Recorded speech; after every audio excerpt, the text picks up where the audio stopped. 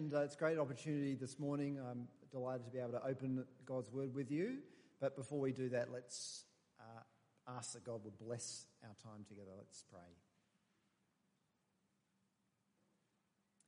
Heavenly Father, what we know not teach us, what we have not give us, and what we are not make us. For we ask it in Jesus' name. Amen.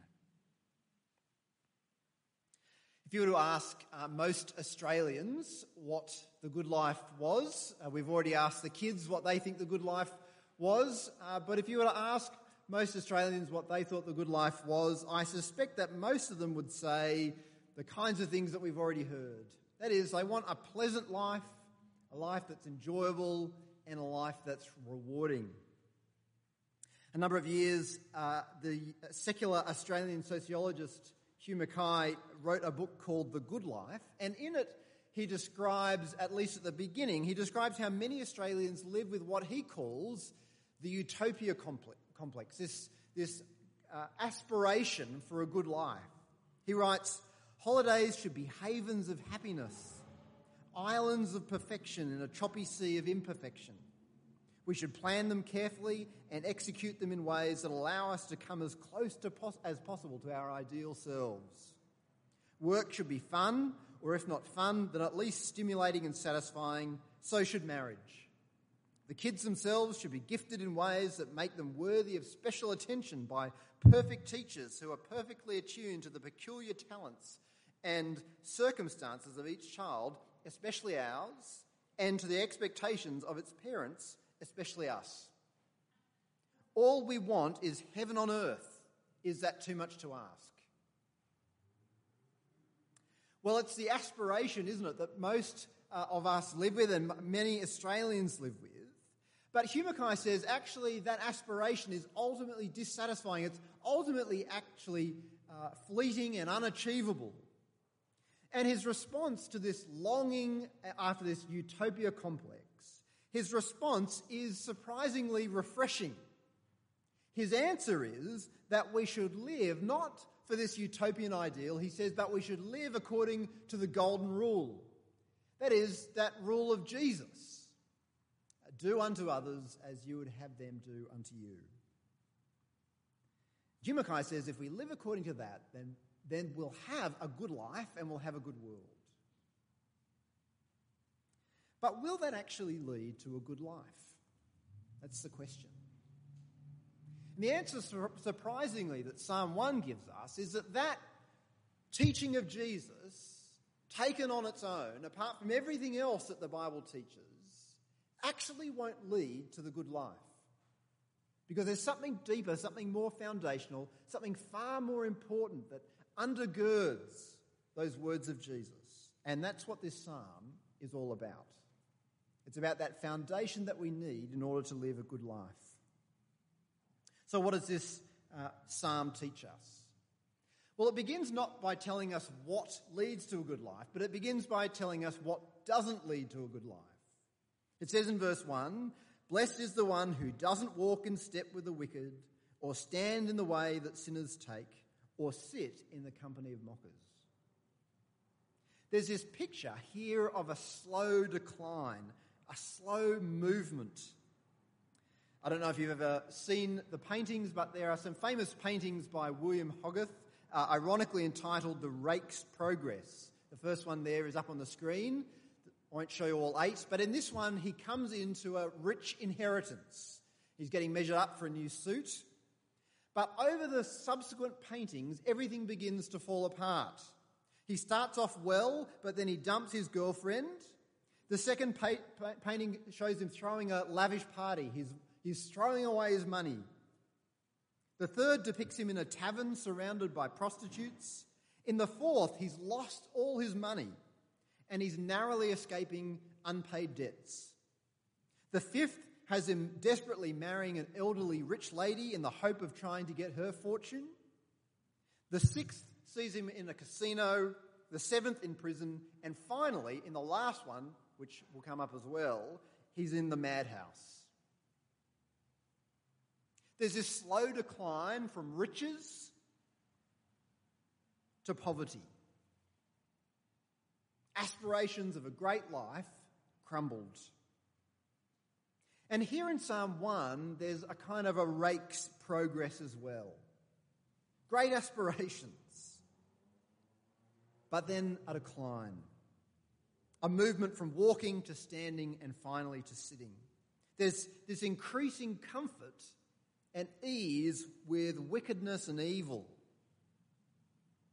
I don't know if you've ever heard the expression, sow a thought and reap a deed, sow a deed and reap a habit, sow a habit and reap a character, sow a character and reap a destiny. It's this idea of a decline, of a hardening, of a fixation that grows. Here in this psalm, the first step is listening. Listening or walking to the advice of those who don't know God, what the psalm calls the wicked. It begins with who we listen to. Then it degenerates to standing in the same ways and habits of those that we've listened to. And finally it ends with mocking and ridiculing the very things that we once held dear. It's a common enough script, I think, that we're probably aware of at some level. That is, if we spend our time around people who are fixed on certain things, in the end, our thoughts, our attitudes, and ultimately our behaviours will be shaped by those people as well. So if we spend our time around those whose every desire and every motivation is to have whatever it is that they want, then sooner or later we'll begin to hear their stories of the things that they've acquired for themselves, the great life that they appear to be living. And we'll begin to absorb those, and our hearts will begin to be shaped by those ideas. And our hearts, having been shaped, will begin to live in those ways. We'll begin to stand in the ways that sinners take, this psalm says. And finally, we'll become so mired in those ways that those who criticise what we're doing will mock, will deride, will make fun of them. It begins seeming a way of such promise, but ends in a way which is disaster. And that's what this psalm is talking about. But it's not just talking about doing that with respect to greed, and it's not just talking about doing that with respect to any other kind of evil or sin that we might fill in the blank with. The great concern of this psalm is not just moving to greed, but it's moving away from God. It's moving away from the God who made us and who loves us and who calls us to know him, who calls us to turn to him and to have a relationship with him. All of us, you see, are born into this world, a world where the glory and the beauty and the honour and the love of God is on display. The order of this world, the structure of this world testifies to the goodness of God, a God who made us. And although that knowledge of God is obscured by our ignorance of him and our rebellion against him, there are still these echoes of God's goodness printed in our world and in our lives. We still feel some of those reverberations, those echoes. We still feel this sense of responsibility, for example, for God's creation. That's an echo of the goodness of God. We still know that some things are wrong, that it's wrong to hate others, to murder, to steal. We know those things are wrong. And we know the experience of some of the good things that God has created us to enjoy, some of the overflows of his goodness and his character, the love that we have for one another and that we receive from others. Those are echoes of the goodness of God. We're born into this world where the fingerprints of God are everywhere. But the question that we're all faced with every day, according to this psalm, is whether or not we'll embrace that God whose fingerprints we see, or whether over time we'll walk further and further away from him. As we listen to those who don't know him, as we begin to absorb their habits, and as we begin to sit in their ways. This psalm says that the way to a good life is not the way that leads away from God. So that's the first thing. The way to a good life is not the way away from God. But verse 2, it is something else. The blessed person, that is the enviable, the happy, the person who's enjoying this good life, this person is the one whose delight is in the law of God and who meditates on his law day and night.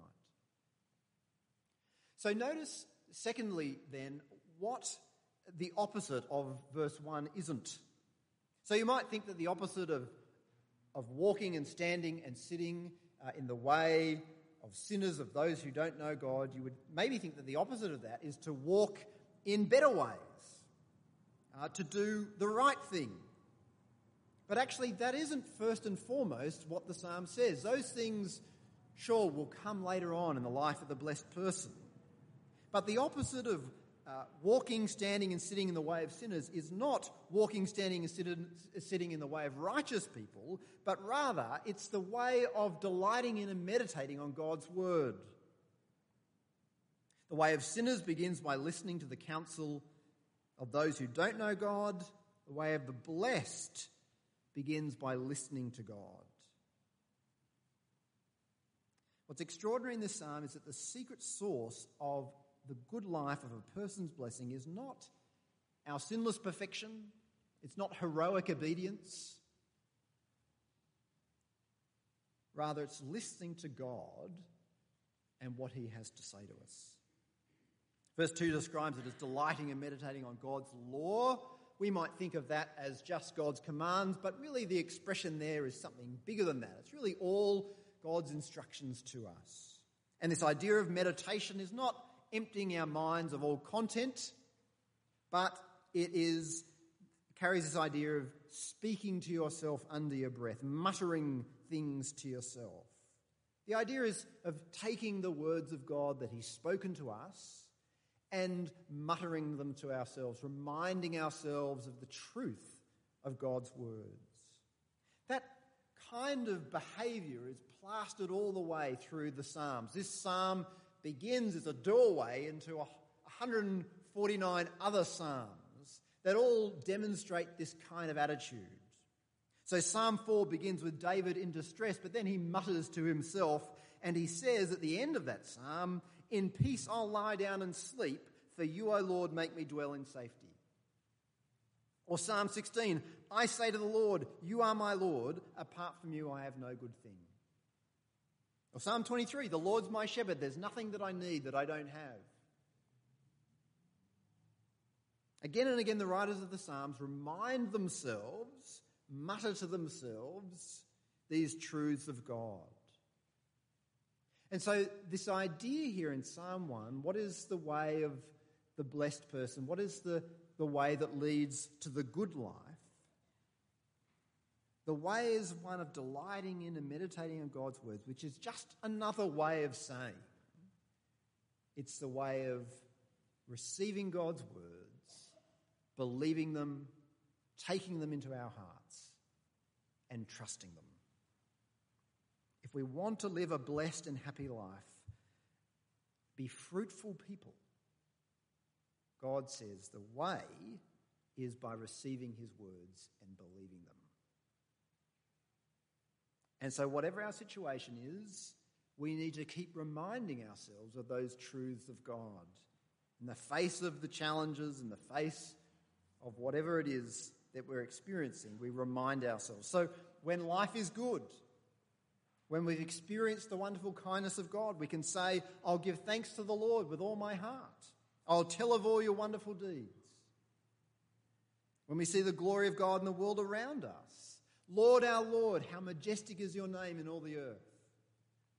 When we discover again with freshness and reality the forgiveness of God in Jesus Christ, "Bless the Lord, O my soul. Bless the Lord, all my inmost being, who forgives all your sins and heals all your diseases, who redeems your life from the pit." When we feel alone and abandoned, "Lord, why do you stand so far off?" When people around us tell us that God is a figment of our imagination. "The fool says in his heart, there is no God. They are corrupt, their deeds are vile. There is no one who does good. And of course, the most important words that we need to remind ourselves of are the words of the gospel, the good news about Jesus, that if you believe in your heart and confess with your mouth that Jesus is Lord and that God raised him from the dead, you will be saved.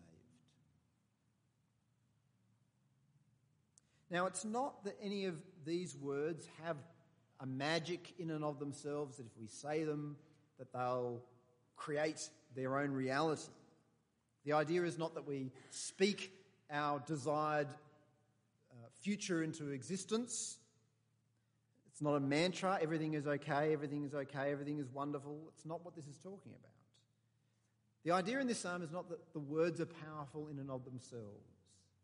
Rather, the idea is that the words are powerful because the God who speaks them is powerful. And when we receive the words of this powerful God who made us, and when we repeat them to ourselves and take them into our hearts and believe them, we receive the promises of this powerful God and we receive his blessing. So the psalm shows us that the way to a good life is not the way that leads away from God, but it's the way that takes God's words to heart. And then in the rest of the psalm, we get a picture of what that good life that results looks like. So look at verse 3. That person, this person who believes God's word, that person is like a tree planted by streams of water, which yields its fruit in season and whose leaf does not wither. Whatever they do prospers. Now, it's helpful to know that in Israel, the land where these psalms were written, or this psalm in particular was written, it was a place where there were many wadis. Now, a wadi is a kind of a riverbed that for most of the time is dry, but then the rain comes and these rivers fill up with water, and as they do, the desert, which is normally barren, springs to life. It's a little bit like Lake Eyre. There's a picture up there of Lake Eyre, which is in the middle of Australia, and that's a picture of what it normally looks like. It's barren, nothing really much is growing there. You couldn't live there, you couldn't plant anything there and live off it.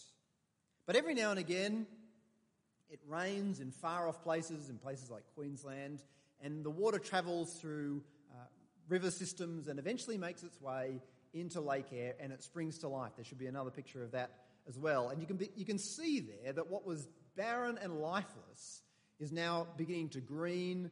Birds fly there from all over the continent. Things begin to grow, and life comes to this barren wilderness.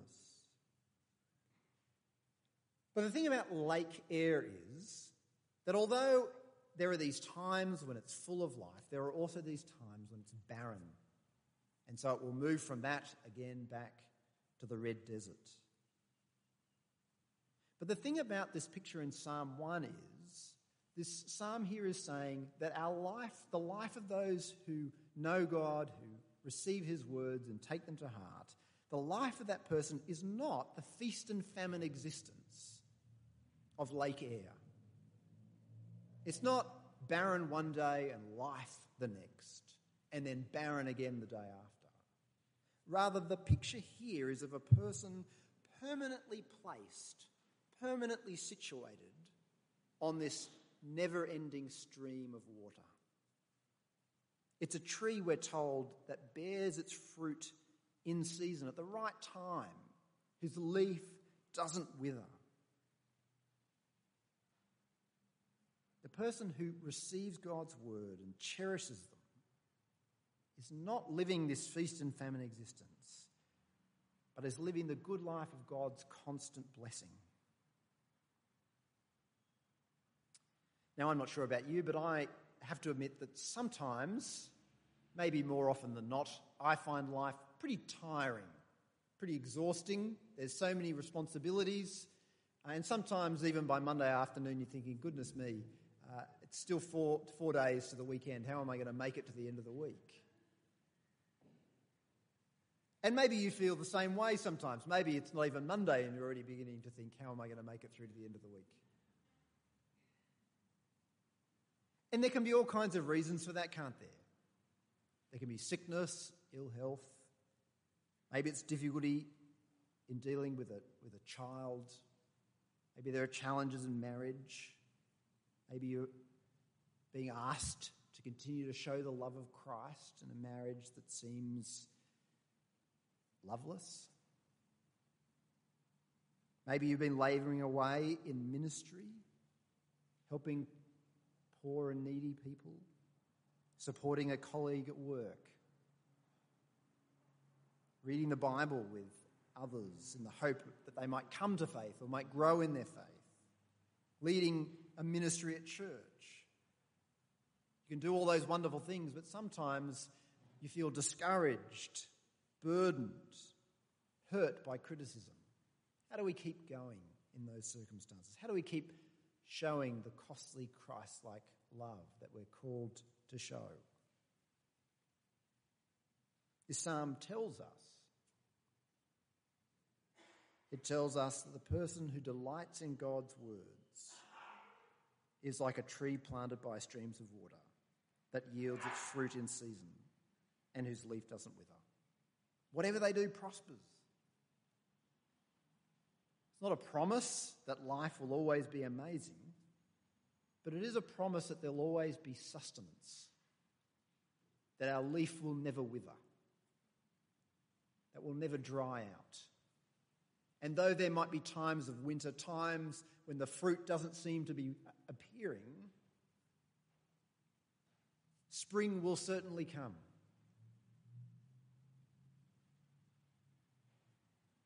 If we trust God and receive his words, believe them, his words about Christ, if we hold on to them, then God will bless us with his constant refreshment and constant life. So the psalm gives us this picture of what the good life is like, but it doesn't end there. It ends there with a contrast. It ends with a warning. Look at verse 4. Not so the wicked. They are like chaff that the wind blows away. Now, chaff, you might know, we've heard before a little bit, the chaff was when you gather the grain, they would bring it into a packed, kind of hard earth surface, and they would smash it beat it with what was called a winnowing shovel, and then they would take it with the shovel and throw it up in the air, and the husk, which had been broken away, would fly off into the wind and disappear, and the heavier grain, the useful grain, would fall back to the ground and could be gathered up and used. And this psalm says that those who are travelling on that way, away from God, of walking and standing and sitting, says those people are like chaff. They're blown away by the wind and never seen again. In contrast to those who are planted by streams of water, they disappear. You could be a Nobel laureate, you could be the most wonderfully kind of achieve the greatest things that could possibly be achieved in human existence. You could devote your life to restoring the sight of the blind or reducing poverty. You could leave an incredible legacy. You could build billion-dollar companies, transform the face of society. But the psalm says that if we don't know Christ, we don't take God's words into our heart, then we're chaff, blown away. Look at verse 5. Therefore the wicked will not stand in the judgment, nor sinners in the assembly of the righteous. For the Lord watches over the way of the righteous, but the way of the wicked leads to destruction. A day is coming for those who walk away from God. A day of judgment, a day of reckoning. They won't last forever receiving God's blessing, but they will receive the judgment of God. Even the greatest person with the greatest achievements, this psalm says, is nothing they walk away from God. There are only two ways to live: the way of receiving God's words and blessing, or the way of turning away from God and judgment. Let's pray. Dear Lord and Heavenly Father, we thank you that you are a God who has spoken and has made yourself known to us. Lord, we see your glory in the heavens every day. But Lord, we also hear clearly of you in the scriptures, in the Bible. Lord, please help us to hear your words by the power of your Spirit, and help us to take them to heart, that we might be blessed by you through Jesus Christ, in whose name we pray. Amen.